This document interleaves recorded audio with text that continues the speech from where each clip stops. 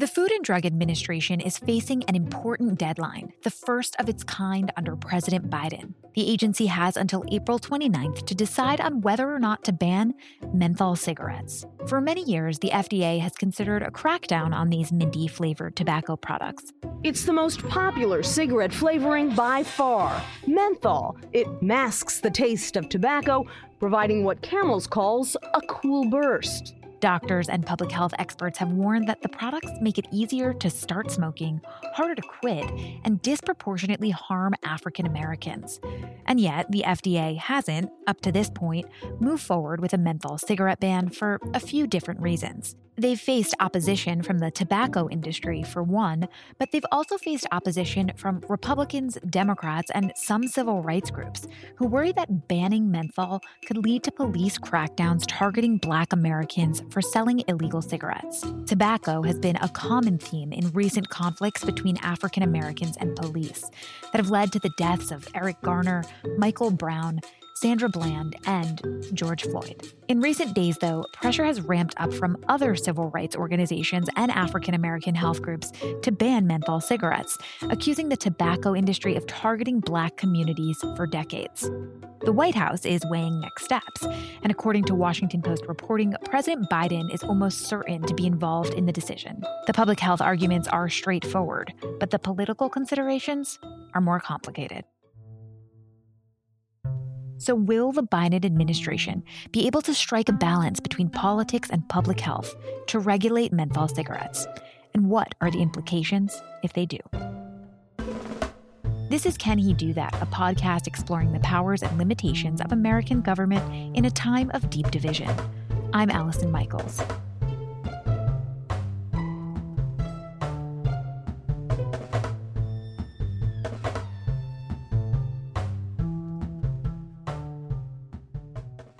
The history of the government and tobacco is a long and much contested one. That's Keith Wailoo, a history and public affairs professor at Princeton University and author of the forthcoming book, Pushing Cool, Big Tobacco, Racial Marketing, and the Untold Story of the Menthol Cigarette.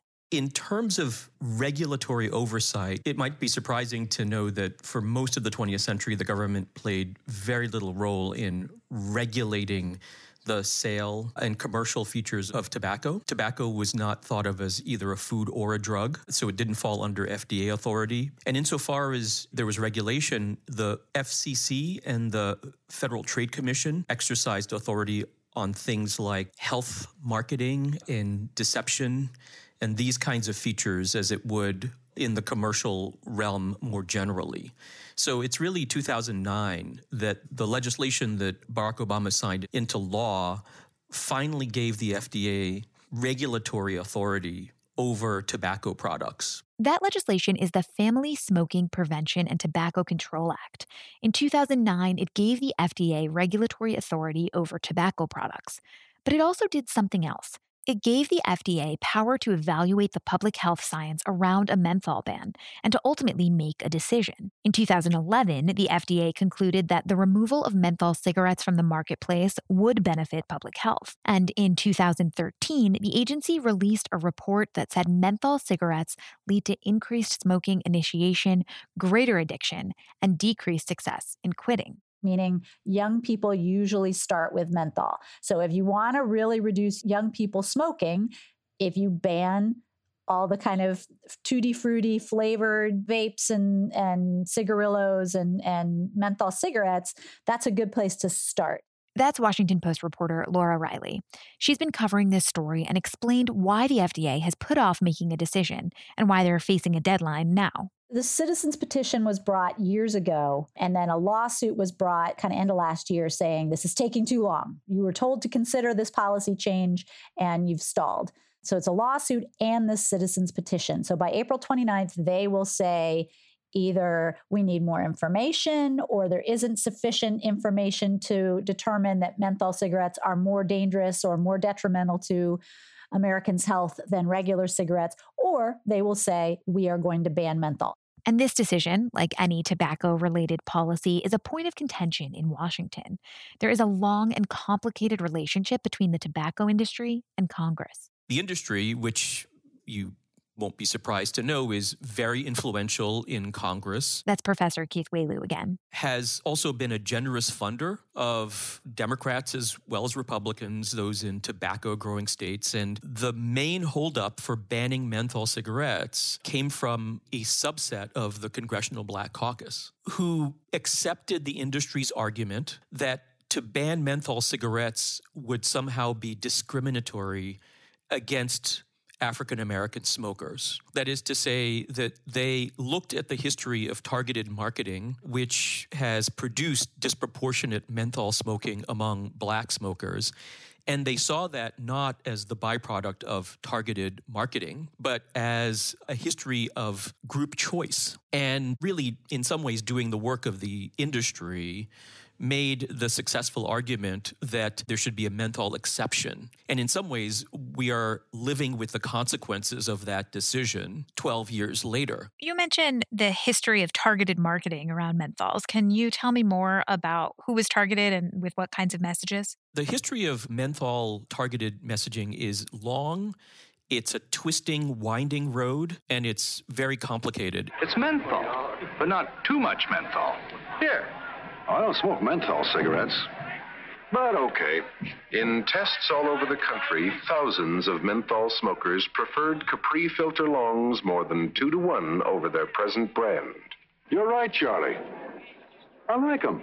There is a long and robust history of health marketing with tobacco products. That is to say, most consumers know menthol as a product that's associated with lozenges, with ointments, and with that distinctive feeling of that cool, refreshing feel in your nose and your throat. And the history of menthol marketing in cigarettes is the history of, in some ways, taking that sensation and marrying it to a cigarette in the name of actually producing a healthier cigarette. Discover extra coolness in your smoke. Let Cools come through for you. Like 'em? Maybe it is my day. You'll be smoking Cools all the time once you come up to Cool. Come up to Cool for the most refreshing coolness you can get in any cigarette. The history of targeted marketing, you might say, goes through the stage of menthol marketing as a health product, deceptively so, to the history of youth appeal. The Flintstones, brought to you by Winston, America's best-selling, best-tasting filter cigarette. Winston tastes good, like a cigarette should.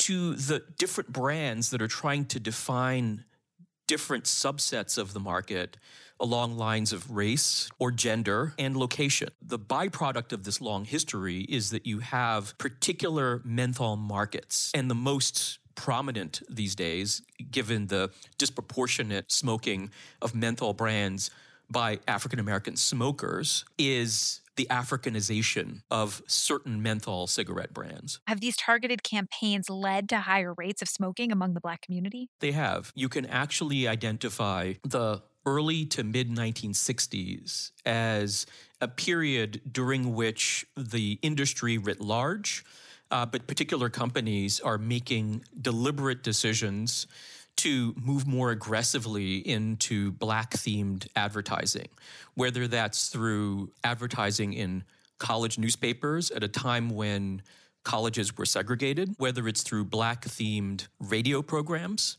or whether it's in the form of advertising aggressively in African-American daily periodicals, newspapers. And so one can actually track the dramatic uptick, and then one can see how the success for one company leads other companies to emulate those practices. So whereas in 1960, you might have had maybe less than 10 menthol brands, by 1970, you're pushing upwards towards like 30 menthol brands.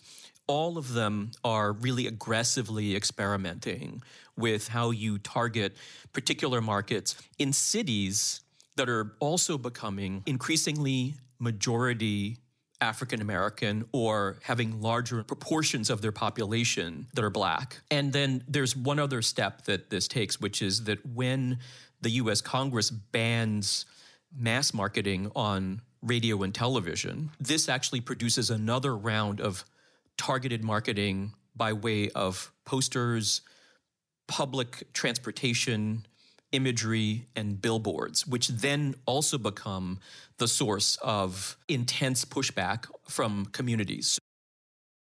Hi, everyone. I'm investigative journalist Kylie Lowe, and I'm here to tell you about my weekly podcast, Dark Down East. Each episode, I take you to my home in New England, where we truly get to know the people at the center of the cases we dive into. Join me and dig into some cases you won't hear about anywhere else. Listen to new episodes of Dark Down East every Thursday, or check out the extensive catalog of existing episodes now, wherever you listen to podcasts. Black Americans smoke less than white Americans in general, but Black men have the highest rates of lung cancer in the country. That's according to the CDC. What's more, the number one cause of preventable death among African Americans is tobacco use. It claims 45,000 Black lives each year.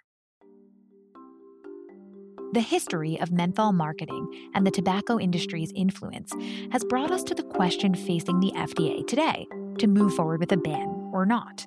I wanted to better understand the perspectives on all sides of this question, so I went back to reporter Laura Riley and asked, why do advocates say they want to ban menthol cigarettes? Well, there is a mounting body of research on menthol that says menthol cigarettes, they allow for deeper inhalation. The menthol itself, the mintiness is like an anesthetic. You know, you remember Vicks Vapor Rub when you didn't feel well, or Icy Hot? Those are mentholated products that are anesthetics, basically.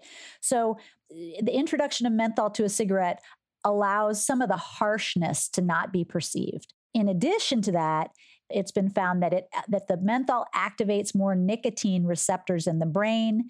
It enhances the penetration of nicotine, and it keeps nicotine in the body longer. So the cigarette industry is basically said, oh, those are not true, or those are not good studies. But there's a lot of evidence to indicate that menthol cigarettes they're not more toxic by themselves, but that makes it much easier to start and much harder to quit. So then what are the arguments against banning menthol cigarettes? So obviously there's been pushback from the tobacco industry, from senators, legislators in states like North Carolina that are still big tobacco states. And then interestingly, there's been a lot of pushback from civil rights groups. Part of the issue and part of the reason a lot of civil rights groups are not keen on this is that 85% of Black smokers smoke menthol and 29% of white smokers. So if you wholesale ban this for all the people who are longtime addicted to smoking, it seems kind of punitive, you know? And so it's kind of another way of taking something away from the Black community. Even if it's something that kills us, a lot of people argue that it will cause more tension points with police and cause there to be a black market for this thing. So I think that a lot of people are cognizant that if it happens, it needs to be gentle. There need to be good cessation programs, especially in Black neighborhoods, because as we know, if you've ever smoked, it's really hard to quit. How involved has Biden been in this decision-making around whether or not the FDA will ban menthol cigarettes? Has the Biden administration responded publicly about this? Well, interestingly, so obviously the Biden administration has had a lot to do in the past couple months. So, you know, this may not have been at the top of their list, but yesterday we started hearing that the Biden administration, in addition to considering this menthol ban, they are considering whether to decrease the nicotine in all cigarettes to a level so that it's not addictive. So to me, that indicates a pretty serious anti-smoking agenda. And, you know, certainly I think there's the political will. You know, we've seen remarkably different health outcomes for white and Black Americans in the pandemic. And a lot of that has to do with comorbidities. People who have pre-existing conditions make them more likely to go to the hospital for COVID, makes them more likely to have a bad outcome with COVID. So if these cigarettes have been marketed in this very predatory way to Black Americans, the idea that for years there were brands specifically marketed to Black Americans. Uptown, Menthol X that had like Malcolm X packaging. Camel menthols had kind of a caricature-y African-American camel.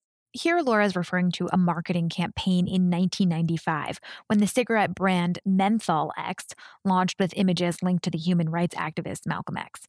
And another campaign in 1997 when Camel cigarettes marketed a, quote, Smooth Joe Camel menthol in Black communities. Researchers have also found tobacco companies offer cheaper pricing and better deals on menthol cigarettes in Black neighborhoods. It's not subtle, these kinds of agendas on the part of big tobacco. So I think that there is increasingly a sense in which this is another leg of systemic racism. Is it unusual for a substance issue like this to rise to the level of the presidency, to rise to the level of something that the president is weighing in on? Well, no, I think we've seen that the past bunch of presidency. I mean, Obama definitely in 2009, there was fairly significant legislation passed, which the irony is that he was a smoker, right? Do you believe the new law would help you to quit? If so, why? Well, first of all, the new law that was put in place is not about me. It's about the next generation of kids coming up. So I think it's fair, Margaret, to just say that you just think it's neat to ask me about my smoking as opposed to it being relevant to my new law. But that's fine. I understand. It's an interesting human interest story. Actually, Trump also changed the smoking age from 18 to 21. So it's definitely anything that kills a lot of Americans and that has no positive qualities. I mean, you could say that eating processed food causes a lot of death, but food is a necessity that we all have to avail ourselves of. So cigarettes, there really is no redeeming value. So, will next week's deadline finally force the federal government to make a decision on banning menthol, a decision that it's been putting off since 2009? And what happens if they choose a ban? There's no doubt that there will be resistance, and there'll be resistance along a number of lines. Fortunately, there are the same kinds of forces that led to the menthol exception seem to have declined somewhat in Congress, although they still remain very active elsewhere. But there will certainly be resistance from the industry and resistance from representatives from tobacco growing parts of the country, like North Carolina, which see the question of tobacco consumption not through the lens primarily of public health, but through the lens of commerce and revenue and economic welfare. And this is inevitably going to be part of the tension. There will be certainly legal pushback as well. But as I mentioned before, this is a fight where the evidence is on the side of really removing this product. Entire nations have banned menthol by this point. Localities have banned menthol. And in my view, it's, if not inevitable, then it's certainly a desirable next step for the administration to head in this direction. I do think that there seems to be mounting enthusiasm for that nicotine reduction idea, and if not a full menthol ban, a partial menthol ban, especially given all of the mounting evidence that if you can curb young people from starting smoking, once they get into their 30s, they're not going to start then. So if you can remove the things that are very enticing to young smokers, you may have the next generation that just, they don't take it up. And it doesn't do anything for the millions of smokers who are addicted now, but it certainly is a way of nipping things in the bud. This has been another episode of Can He Do That? We're excited to share that our limited series that we did back in October on the legacy of the Trump administration has been nominated for a Webby Award. Please help us win by voting for the show. We'll post the link to vote in our show notes. And as always, thanks for listening. Can He Do That is a team effort here at The Post. It's produced by Arjun Singh and Charla Freeland, with logo art from Greg Manifold and theme music by Ted Muldoon.